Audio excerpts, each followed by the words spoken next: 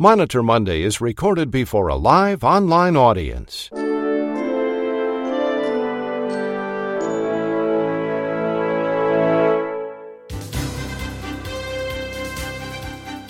It's morning in America. It's Monitor Monday. For rural hospitals and small-town clinics, big city health systems, and healthcare professionals, Monday means Monitor Monday. And Monday means gearing up for another week of audits by the government and health plans. Here now with the latest regulatory and audit news is the publisher of RAC Monitor and the host of Monitor Monday, Chuck Buck. Good morning, everyone, and welcome to Monitor Monday after a long Thanksgiving weekend. Medicare Advantage organizations are back in the news. It seems that more and more providers believe their claim denials are egregious and there is no oversight. On the other hand, a recent OIG report reveals widespread problems related to denials of care and payment by Medicare Advantage organizations. We have two reports for you this morning. Dr. R. Phillips Baker reports on his efforts to change behavior by Medicare Advantage plans, and healthcare attorney Nicole Emanuel examines the OIG report on Medicare Advantage organizations. In other news, CMS announced last week that it might not consider therapy minutes for therapy services provided by student therapists. Angela Phillips is standing by with a report. It's a report that's sending shockwaves for the IRF industry. Also on today's Monitor Monday, healthcare attorney David Glazer answers listeners' questions about risky business. Senior healthcare analyst Frank Cohen reports on how a lack of response by an auditor is now causing some very serious problems. And Nancy Beckley returns with the latest hot topics and the Monitor Monday listeners' survey. But we began this morning with Dr. Ronald Hirsch, who is making his Monday rounds here on Monitor Monday. Monday Rounds is sponsored by R1 Physician Advisory Services. Here now making his Monday Rounds is Dr. Ronald Hirsch. Good morning, all. I'm sure all of you are getting back to work after the long holiday break, and I suspect more than a few of you are getting back to find those patients who were hospitalized on Thursday or Friday for abdominal pain or chest pain are still in the hospital waiting for their EGD or stress test because those services aren't offered on holiday weekends. Well, remember that Medicare does not financially reward hospitals for failing to offer services on holidays and weekends. So be careful to check if there was medical necessity if those patients were admitted as inpatients. Now on to more interesting things. 2 years ago on this broadcast, I told the story of a patient of mine who went to a skilled nursing facility after a hospital stay and how difficult it was to get him discharged prior to the 20th day, which just so happened to be the last day that Medicare pays 100% of the covered charges. Well, last week, in a journal called American Economic Review, an article was published entitled Strategic Patient Discharge.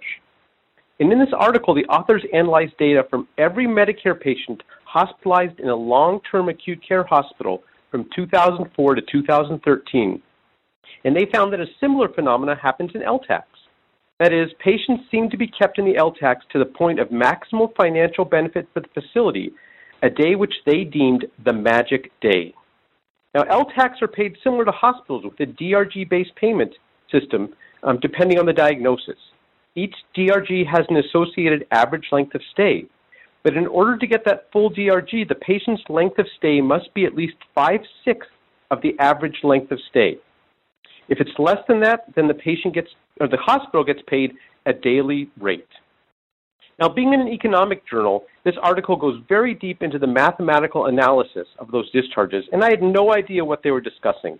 But as the saying goes, a picture tells 1,000 words. So I looked at the pictures, including the one that's displayed right now. And that picture is pretty darn incriminating. The spike is right at the magic day. Even more telling is a graph of discharges over time. Here you can see the change from 2002 to 2004 and then to 2013. Clearly a change to the magic day. Now the authors admit that their analysis is solely based on claims review and not review of the medical records to determine the proper length of stay. But it would be hard to imagine that reviewing medical records would show that so many patients just happened to be stable for discharge on the day they hit the magic day. There's a lot of talk about costs of LTACs to the Medicare Trust Fund. CMS adopted the site-neutral payments change 2 years ago, and MedPAC has been pushing for payment changes. This article is certain to raise a few eyebrows in Congress and CMS.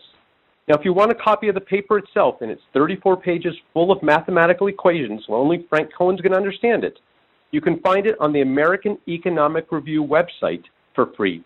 Thanks, Chuck. Thank you, Dr. Hirsch. That was the Vice President of R1 Physician Advisory Services, Ronald Hirsch, MD. Dr. Hirsch was making his Monday rounds here on Monitor Monday.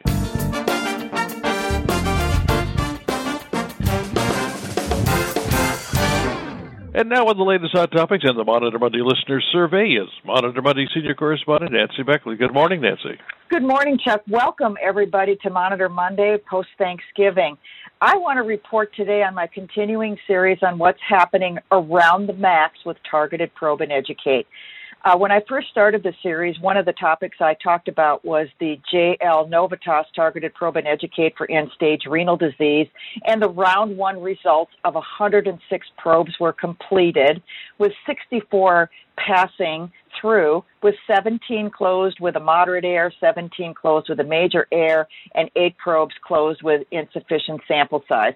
34 of the moderate and major went to Targeted Probe and Educate round 2 for end-stage renal disease, and the published findings are now out. 34 probes were completed on round 2, and so presumably people with end-stage renal programs had their education and were able to improve their documentation. The 21 probes were completed with minor, so they passed. 4 probes closed with a moderate error, and 3 probes closed with a major error.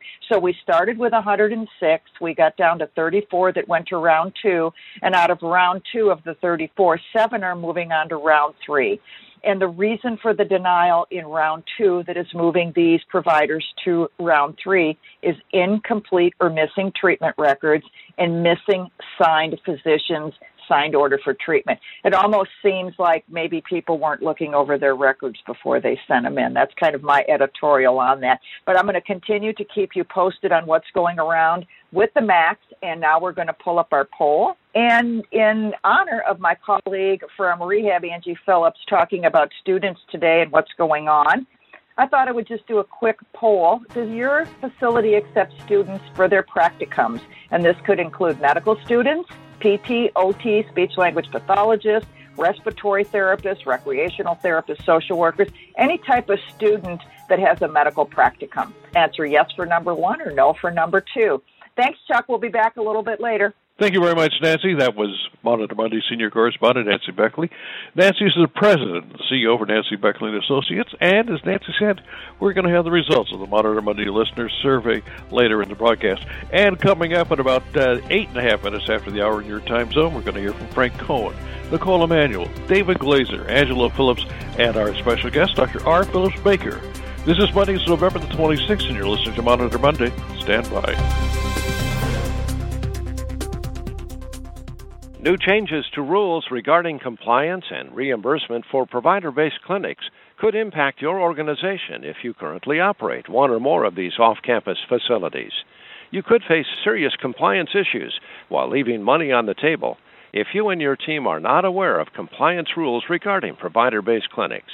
So, an exclusive RAC Monitor webcast led by author, educator, and consultant Dwayne Abbey, Ph.D., is essential.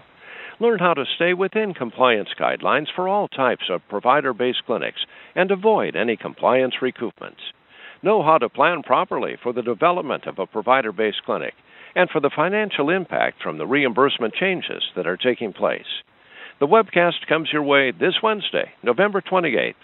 To register, click on the Handout tab in today's Monitor Monday.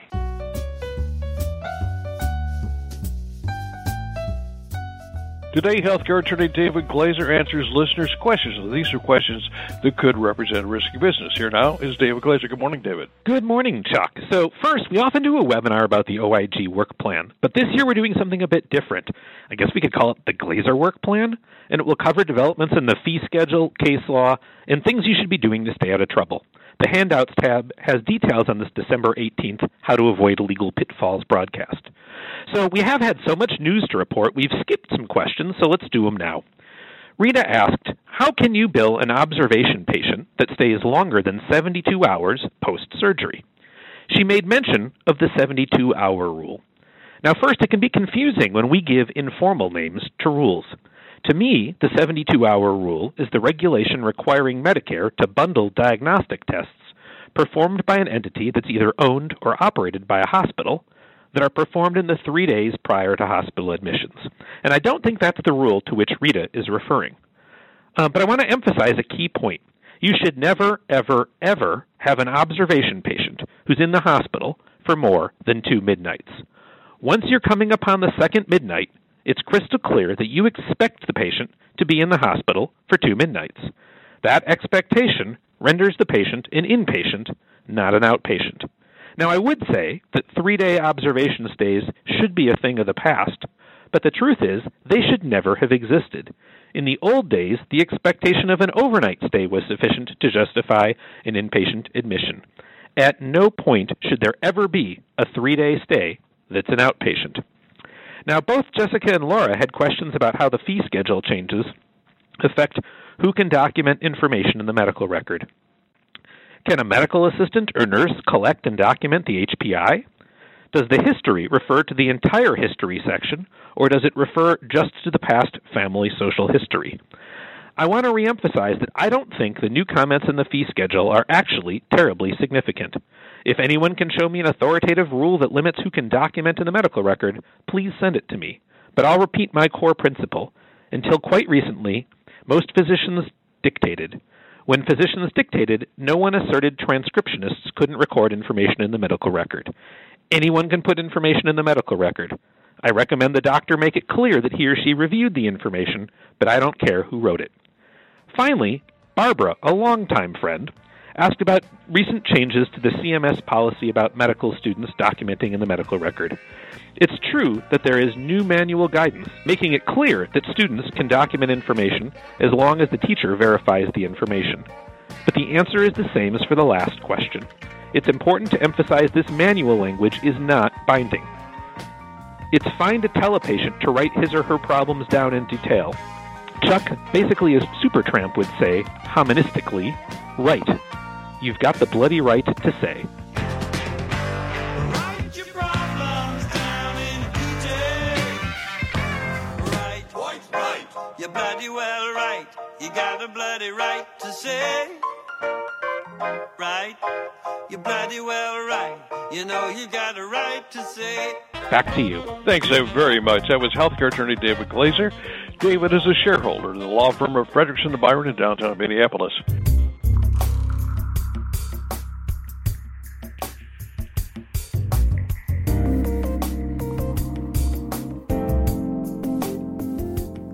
Senior healthcare analyst Frank Cohen reports on how a lack of response by an auditor is causing a major problem with a physician practice. Here now is Frank Cohen. Good morning, Frank. Good morning, Chuck. Well, once again, I find myself talking about the problems I encounter with extrapolation audits. Extrapolation is a complex statistical technique that requires great precision and proper methods in order to be considered as legitimate. The problem is that there are so many things that can go wrong, it's really important we get this right. And it's my experience that auditors rarely do. The good news should be that there's an appeal process, which includes an option to challenge the statistical validity of the sampling and extrapolation methods. Level 1 of the appeals process goes to the Medicare administrative contractor, who, by the way, is paid by CMS. Level 2, reconsideration, goes to a qualified independent contractor, who also is funded to the same dollars as the auditor and the MAC. Nothing independent here. Level 3 is a hearing before an administrative law judge, and in their latest report to Congress, CMS footnotes this by saying that the ALJ is independent of CMS. And maybe that's why we never see extrapolation reversals occur at Level 1, less than 2% at Level 2, and the remaining reversals all at the ALJ level. Is it any wonder why there is such a backlog? It's because the first 2 levels are nothing more than a rubber stamp for the auditor's findings, and in my opinion, a complete waste of everyone's time and money. In most of my statistical challenges, there is no response at Level 1. At Level 2, most recently from one of the quicks, I won't give their name right now, but the provider receives a form letter of sorts that commits 3 pages to nothing more than reiterating the program integrity manual. But what we don't see is anything that addresses our specific challenges. Why not? Well, because they don't even bother to read my report. How do I know this? Recently, I was working with a client on a post-audit extrapolation engagement, but I couldn't even do the analysis because they failed to provide the requisite information, such as the universe, the sampling frame, even the sample information. So we just sent along a notice of failure to produce, and guess what we got back? That same form letter, just as if we had submitted a report challenging the extrapolation. Why? Well, because they don't even bother to read or consider challenges to the extrapolation. Yet they can appear as a party at the ALJ hearing to testify in defense of the extrapolation, even though they don't bother to provide a response at the reconsideration level. What a joke. So right now, we're facing this crisis in healthcare that has been created and is supported by CMS. Rather than continuing to throw money and new judges to deal with the backlog at the ALJ level, why not just fix the problem in the front end? Maybe if we were to truly hire qualified and truly independent reviewers at the first two levels and force them to do their jobs, there wouldn't be such a rush to the ALJ level, which for providers is usually the first time that a truly independent arbitrator will hear their objections. I have never been surprised at the inefficiencies and incompetencies that come out of the federal government. But for some reason, I thought that with the changing of the guard at CMS, things would be different. And man, was I wrong. And Chuck, that's the world according to Frank. Thanks, Frank, very much. That was Senior Healthcare Analyst Frank Cohen. Frank is the Director of Business Intelligence and Analytics for Doctors Management, and you can read his reporting on this very subject in Thursday's RAC Monitor e-News. CMS announced last week that it might not consider therapy minutes for therapy services provided by student therapists. Angela Phillips has that report. It's a report that's sending a shockwaves to the IRF industry. Good morning, Angie. Good morning, and thanks, Chuck, for having me on this morning. Good morning to our listeners. And I hate to say that in this season for gratitude, this report has nothing to be thankful for. While we expected the November 15th Medicare Learning Network call for coverage of the fiscal year 2019 final rule to be pretty plain vanilla informational, the answer to a question from the audience has caused quite a stir, and the email and listservs are buzzing. During the question and answer portion of that call, CMS reportedly responded to a listener's question related to counting minutes of therapy provided by therapy students with guidance that these minutes would not count regardless of the level of supervision of the instructor being in the room. To our knowledge, this is the first clarification CMS has given related to the use of students in the inpatient rehabilitation facility setting, and there has been a lot of discussion throughout the industry following that response. Here's what we know about the issue. Medicare has clearly defined who are the qualified personnel to provide therapy services in the Code of Federal Regulations as being therapists and assistants with specific qualifications that are listed in the regulations. This is not news.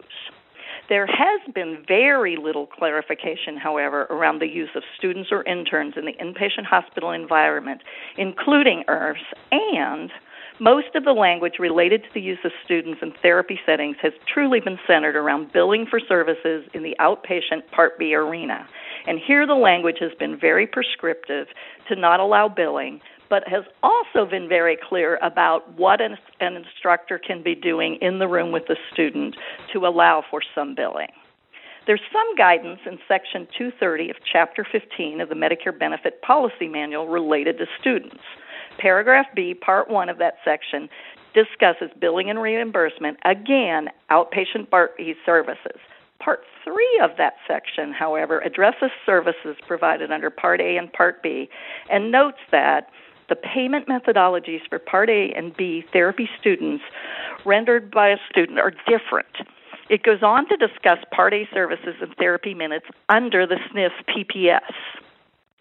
While the manual does not specifically reference IRF services, it addresses the use of minutes in a Part A setting where minutes of therapy are tied to the burden of care, much the same as we provide in IRF. Again, no specific language related to IRF. There's two components to this issue. One is counting minutes toward the intensity of service requirements for IRFs, and the second is student training situations. We know the professional associations, APTA, AOTA, and ASHA, have requested a meeting with CMS to discuss this, and we expect both the transcripts and some Q&A summaries and clarifications in the near future. In the meantime, and since CMS's response was very clear about student meeting minutes not counting during the call, our conservative advice to IRFs is better safe than sorry. IRFs would be wise to assure that the intensity of therapy requirements are met by therapists and assistants pending further clarification. We haven't heard the full story yet, and as more information becomes available, we'll certainly keep you informed. Back to you, Chuck. Thanks, Angie, very much. That was Angela Phillips. Angie is one of the nation's foremost authorities on inpatient rehabilitation facility services. Medicare Advantage organizations are back in the news. It seems that more and more providers believe their claims are egregious and that there is no oversight. We have two reports this morning. Dr. R. Phillips Baker reports on his efforts to change behavior by Medicare Advantage plans, and healthcare attorney Nicole Emanuel examines the OIG report on Medicare Advantage organizations. Here now is Nicole Emanuel. Good morning, Nicole. Good morning, and thanks for having me. Hello, everybody. A report that was just released by the Office of Inspector General of the U.S. Department of Health and Human Services shows that most coverage denials from insurers and plans in the Medicare Advantage program were flat out wrong. In reviewing hundreds of contracts, the HHS OIG discovered that the plans overturned 75% of their own denials during 2014 to 16, overturning approximately 216,000 denials each year. The total percentage is even greater because of further reversals by impartial commentators, and also because the analysis did not encompass many agreements with in-network providers. The chief sufferers are the providers. The study found that 82% of the wrongful denials arose from appeals by providers for payment for services already rendered. While that's not surprising in a third-party payer system, what is surprising is the failure of Insurer Trade Association, America's health insurance plans, to treat it as a significant issue. A central concern about the capitated payment model used in Medicare Advantage is the potential incentive for insurers to inappropriately deny access to services and payment in an attempt to increase their profits. Under the capitated payment model, beneficiaries enroll in a managed care plan, and Medicare pays the insurer a risk-adjusted payment each month for as long as the beneficiary is enrolled. In exchange for the monthly payment, the Medicare Advantage organization agrees to authorize and pay for all medically necessary care for the beneficiary that falls within Medicare's benefits package. Since these plans are reversing more than 75% of their own denials, why don't they just pay more claims up front? The answer is obvious. Even with a high reversal rate, health insurers profit from excessive denials.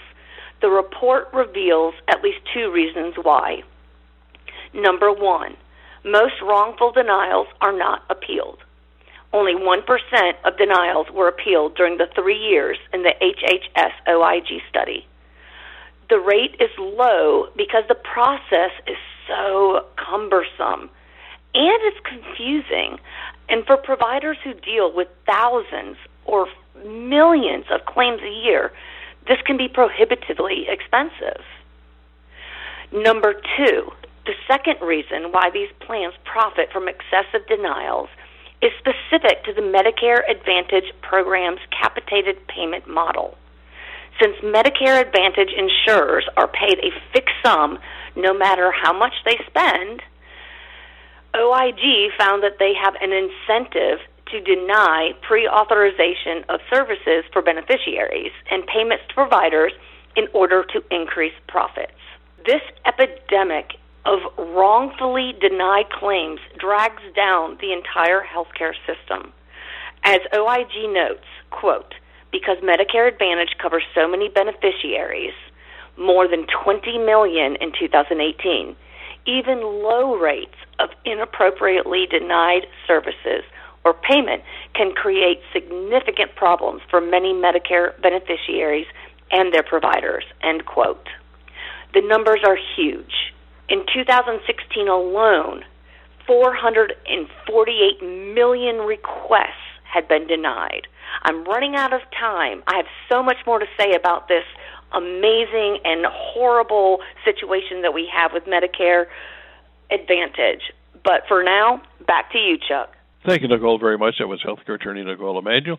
Nicole is a partner in the Potomac Law Group, and you can read her report on this subject in Thursday's RAC Monitor E-News. Our second report on Medicare Advantage organizations is by Dr. R. Phillips Baker.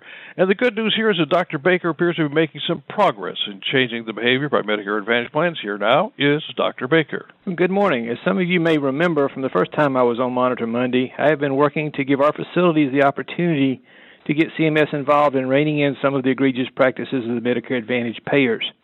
I started working with the South Carolina Hospital Association 3 years ago and was able to get contacts through the Atlanta Regional Office of CMS to listen to complaints about Medicare Advantage plans and to begin to intervene. I previously discussed that on this show, and the process led to individuals at CMS tasked with the responsibility to accept complaints and follow up with the MA plans. Subsequent to those efforts, over the last 18 months, I've been communicating with senior analysts in the CMS Medicare Advantage group. It was interesting in these discussions that CMS actually felt that our facilities had the upper hand in dealing with denials from the MA plans.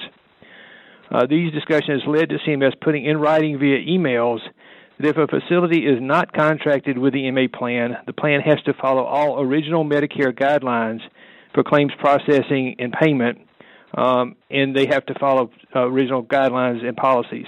That means the plan must follow the 2 midnight rule. They cannot do 30-day readmission denials and have to meet all requirements for timely claims processing. CMS is willing to intervene to address these policies if the MA plan refuses to follow their directions for all non-contracted facilities. CMS also made it clear that they will allow you to sign away any and all rights in a contract and that they will not intervene once a contract has been signed. I think that every facility should take this information under advisement when dealing with and whether or not to contract with an MA plan. Certainly on a line of business with minimal profit margin that requires much more, to quote a senior vice president from United Healthcare, crap, or claims requiring additional processing, and frequently has as high as 16 times more claims denied, it is vital to make sure that the C-suite and revenue cycle team members understand what it takes to get paid by these plans. And perhaps your facility may actually do better without a contract, or at least require that the terms of the contract be amended to eliminate some of these practices. I continue to work with CMS Medicare Advantage Group in order to attempt to get them to consider modifying current regulations to adopt one set of rules for all payers. What I presented to them was the unrealistic expectation that a provider at the bedside be expected to have any understanding of multiple different policies by different payers, and then making one set of rules for all would significantly reduce the administrative burden on providers and payers alike and would reduce health care costs without any negative impact on beneficiaries. Those talks are ongoing, but I don't expect that to happen quickly, as it would take a change in policy, and I do not expect the incoming Congress to see this as a priority in the near future. Our facility has chosen to go without contracts with most MA plans, as we see no advantage to contracting. Once I was able to get United Healthcare's PPI division to talk with CMS representative, it resulted in their stopping all denials for inpatient status as long as we meet the 2 midnight requirements. For the last 6 months, we've had 0 denials from United Healthcare for status. You need to be aware of what is in the contract as to things like how a plan defines an inpatient, what it takes to get paid for observation if you agree to observation services after a patient has been discharged. Is it addressed in the contract? Does the plan pay you, or do they just pay you Part B rebill, which a lot of facilities are getting now, and you find out that you agree to accept observation later, you only are getting a few $100s instead of what you thought you were getting paid for observation care. So you need to know how the contract addresses all those. And I think the bottom line is, do you really want to have a contract or not? I think you really need to look at this critically, and that you need to continue to report to CMS issues that you're having with MA plans to make sure that CMS continues to be aware of the problems that we're having.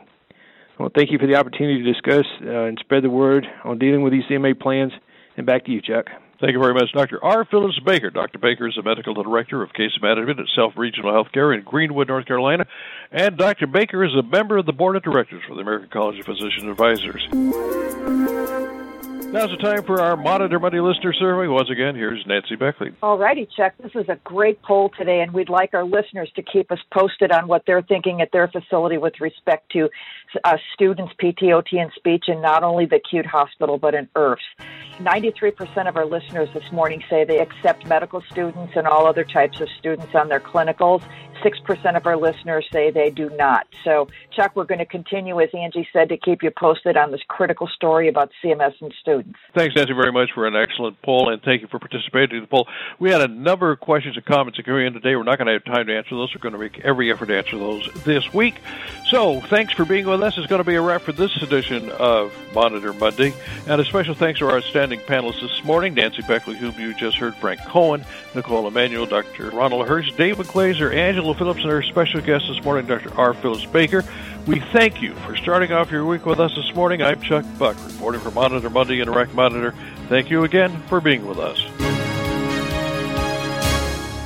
Monitor Monday is a presentation of RAC Monitor.